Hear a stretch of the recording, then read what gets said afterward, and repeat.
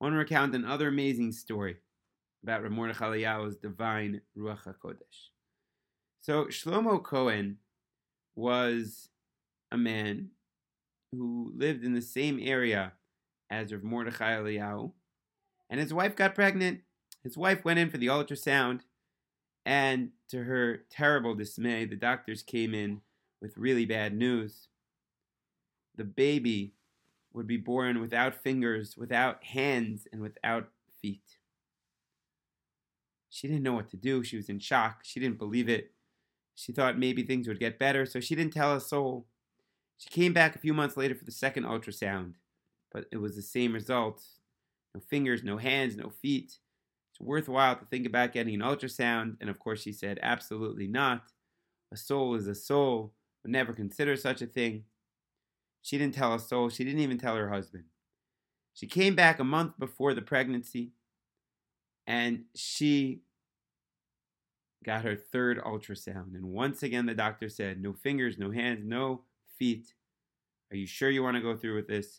She went back home, and she told her husband. She bared her soul. Her husband, Shlomo Cohen, didn't know what to do. It happened to be that week there was a Brit Yitzchak, where, especially in Sephardi homes, people come, say Tehillim, say Psalms, to protect the newborn. And he heard Rav Mordechai Eliyahu would be there. So he came to the Brit Yitzchak, and he found Rav Eliyahu right there. And he told Rav Eliyahu about the terrible situation.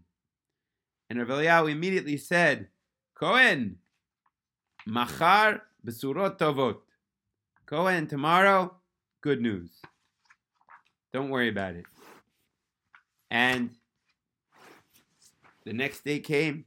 It was still 3 weeks before, the woman was due. She went to work as usual, and suddenly she felt strong contractions. She knew she had to rush to the hospital. She ran to the hospital, and a baby girl was born.